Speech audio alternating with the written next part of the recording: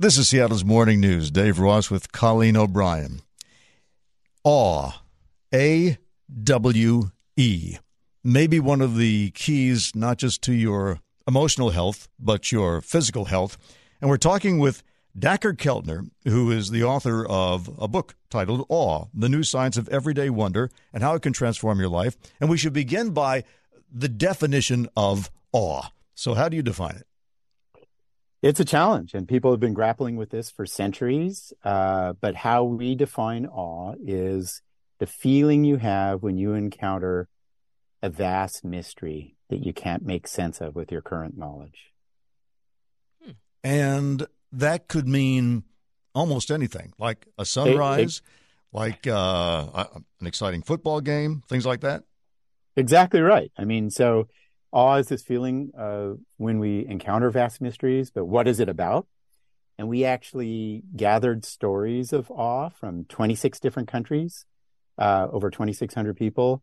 And they just wrote about what awe was about. And what we found, Dave, and I think it's actually really inspiring, is around the world, people find awe in what I call the 8 wonders of life in this book, Awe, which is the moral beauty of other people, nature, collective effervescence, like cheering at a football game, music, visual design, spiritual practice, and then big ideas, right? Like the idea of evolution, and then the life and death cycle, when we see lives being born and we see lives ending, also produces awe. So there are 8 domains in which we can encounter vast mysteries that bring us awe.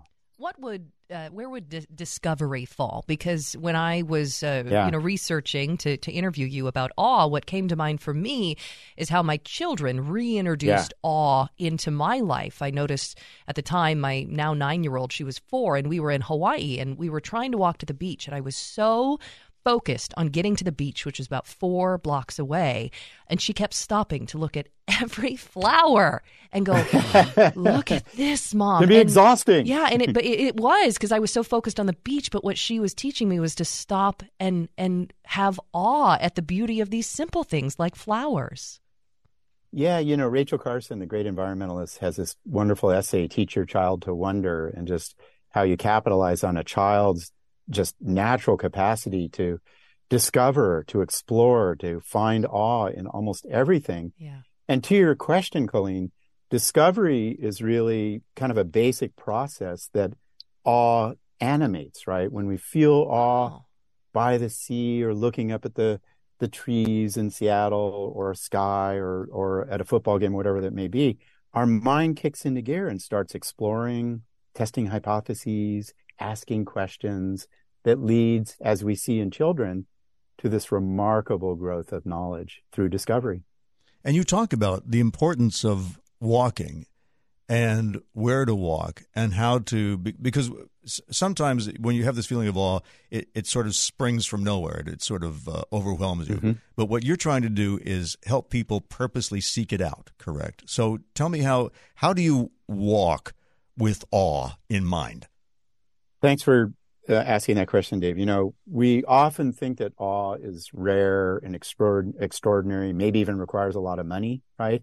Fly somewhere, have a rare encounter where you're hugging the Dalai Lama, or whatever the case may be. But in point of fact, our research suggests people feel awe a couple of times a week. There are a lot of health benefits to awe. And what that has really inspired in me is the desire to kind of develop simple ways that people can cultivate awe, right? One of them is in walking, and we call it the Awe Walk. Very simply, during the pandemic, Americans were walking at historic levels. We were all walking outside. And all you have to do to find awe is add some simple instructions, like go somewhere that you're curious about, that brought you some awe. For me, a park where I pushed my daughters in swings, right? Mm-hmm. Look around you. Look at small things, the leaf on the ground. Look at large things, the storm system moving across the sky. Try to approach where you're walking without ideas, like a child would, with wonder. And those simple instructions, when we add them to the weekly walk of people who are 75 years old or older, actually led them to feel happier about life and less distressed on a daily basis. So just walking and looking around and being open rather than driven by a schedule or a goal leads to awe and its many benefits. And it sounds like it actually releases the chemical oxytocin, the love hormone, which, how did you discover that? Yeah, there are a lot of physiological benefits, if you will, of awe. And one of them is the activation of the release of oxytocin, which is a chemical that floats in your brain, also in your body. And there are a couple of studies that show that awe, being inspired by nature or the moral beauty and kindness of others, leads to the release of oxytocin.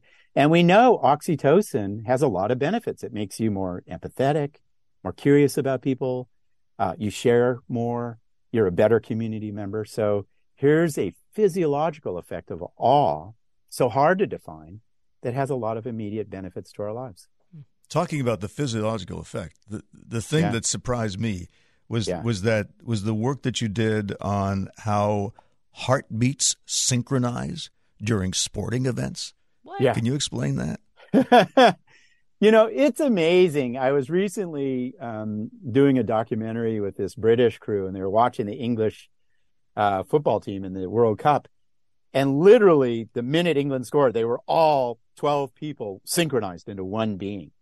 And, people have this sense of feeling awe and collective joy at football games and soccer matches and baseball games and the like. And scientists have found that in a lot of these, what I call the collective effervescence source of awe, sports, music, singing together, dancing together, basic human activities, what happens is your bodies synchronize. Your heart rates start going at the same beat. Your brain activation patterns go at the same level. We studied high school kids and veterans rafting together, which requires a lot of synchronization. Through the process of rafting, their cortisol levels, their stress hormones were synchronized. Collective sources of awe, so abundant around us, right? So precious to us, synchronize us and turn us into a community, a collective sense of who we are. Gosh, that makes so. I'm thinking back to the Wembley Stadium concert I went to for the Foo Fighters, and there was 80,000 people there. And I remember you're reminding me. I remember looking around, and we were all on our feet, and it was like we were one big wave. And I just felt connected to each one of those people, even though they were 80,000 strangers. That must have been awe.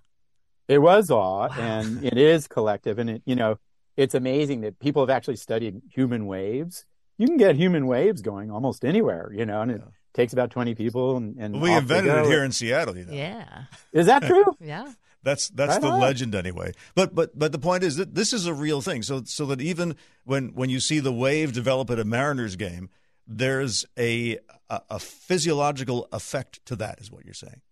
And it goes really deep, Dave. Little kids synchronize through music with adults around them. If they synchronize with an adult, like we've been talking about, they cooperate more with that adult. This is a deep human tendency to synchronize and to become part of a collective that the different sources of awe, like music or sports or choir singing, activate. And it's to many benefits to the human condition. Do you have a favorite moment of awe in your life that you think about? One of the privileges of writing this book, Awe, studying awe for 15 years, having these kind of rich conversations like this one is I find awe, in so many places, be it backpacking with my daughters or being at a football game with my Cal friends or listening to a favorite musician with my, friends, or even one of my favorites is really subtle. It's just walking out through the streets of a city and noticing how we're all part of this collective effort to be human beings. So awe is all around us, and I feel lucky to find it in so many places. Yeah, sounds like it. Now, I'm curious because to be in awe, all of these instances we're talking about, you also have to be present. And it is so hard to be present in today's world with our cell phones in front of our faces. So can you talk to me a little bit about the conflict between screen time and awe, or is there a conflict? Thank you, Colleen. We surveyed people from 26 countries, and we asked them a very simple thing: write about an experience of awe. And then we had translators speakers of 20 languages translate these 2,600 stories of awe from every kind of country around the world. And they mention things like moral beauty and nature and collective stuff, which we've been talking about. Not a single person mentioned looking at a smartphone. They never mentioned being in front of a screen. And the screen is the antithesis of awe. It is small, it narrows your attention, and it largely makes you think about you. Mm-hmm. And awe, as Jane Goodall said, is when we feel amazed by things outside of the self. And so, when people ask me, like, how do I find awe? I say, get outside, get moving, think about the goodness of other people, and get off your screens. It is very hard to find it on screens. And, any parent or teacher who's been around this younger generation, so saturated in screen life, is sensing they have lost this sense of wondering about things, the mysteries, the awe that is such a deep human need. You also talk about rituals and the importance of rituals, but not just that, but the reality of them. So for example, I mean, I go to church every Sunday. It's a ritual.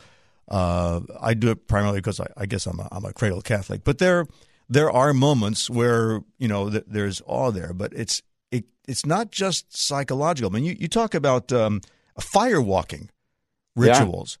Where the emotional thing apparently provides foot protection. Have this, Wow, that's what I'm trying to figure out. How real is this?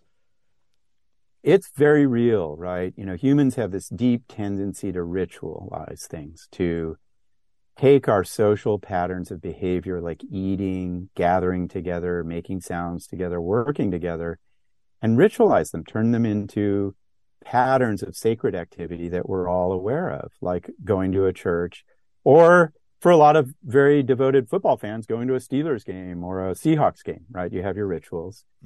And those rituals do a lot of good work through awe. They strengthen your heart rate. They activate your immune system in healthy ways. They shift your brain chemistry in ways that allow people to tolerate more pain, to firewalk, to transcend the sense of self, right? And all of its concerns about desire and pain and so forth. So rituals are a vital relative of awe and much needed in our life today to return to these ways of finding patterns of relating to others. Do you have any insight into, so for the last year and a half, I've been doing sensory deprivation floats. And Cool. For people who don't know what that is, you kind of float in about 10 inches of highly salted water. You can't drown, and it's completely dark, completely silent, and you're just with your thoughts. And it has given me awe. Would you say that is close to what you're talking about with rituals and being able to, cut off pain receptors or just reach a different state in which you are experiencing awe? What a terrific insight, Colleen. And I love the example. We move around our day so much dominated by the ego or the self, right? What are my goals? How am I getting them? What's my status? What's my reputation? What's my bank account? And we need that self to navigate the world. But we also need to quiet down that self so we can be amazed by things outside of ourselves, ecosystems and nature and pieces of music and social communities. So any kind of activity that quiets the self will open us up to awe, right? Sensory deprivation tanks, by definition, quiet down how I perceive my self-focused world and open my mind up to other modes of consciousness. I take saunas, which, are really hot and get me out of my sense of self. And suddenly I feel like, man, I love all these people around me. We're part of this community. So that's not quite ritual, though. Floating and saunas, that's not ritual. That's something entirely different that activates awe. Right. But a lot of these sources of awe have this common element or ingredient, which is quiet down what Aldous Huxley called that nagging, interfering voice of the self, right? Quiet it down and let your mind open up to sensing you're part of a community, sensing you're related to elements of an ecosystem, right? And that's what we experience in sensory deprivation tanks, is we take away the senses that give us a sense of self, and then other forms of consciousness arise, which have a different quality to them. Oh, yeah. I don't know about the sauna, though. I did. I've only been to a real ritual sauna once in Finland, and I spent most of the time making sure my towel didn't slip. Yeah, there are other issues going on in the sauna, let's be honest. Yeah, you can be alone in a sauna if you choose, but... There we go. Yeah. No sense of community in the sauna, Dave? Well, there was, but we didn't want to get it to be... it was going to get too communal very quickly unless we got control of the towels. That's all I'm saying. Dacher Keltner is the author of Awe, The New Science of Everyday Wonder and How It Can Transform Your Life. A pleasure to talk to you. Thank you. Thank you guys so much.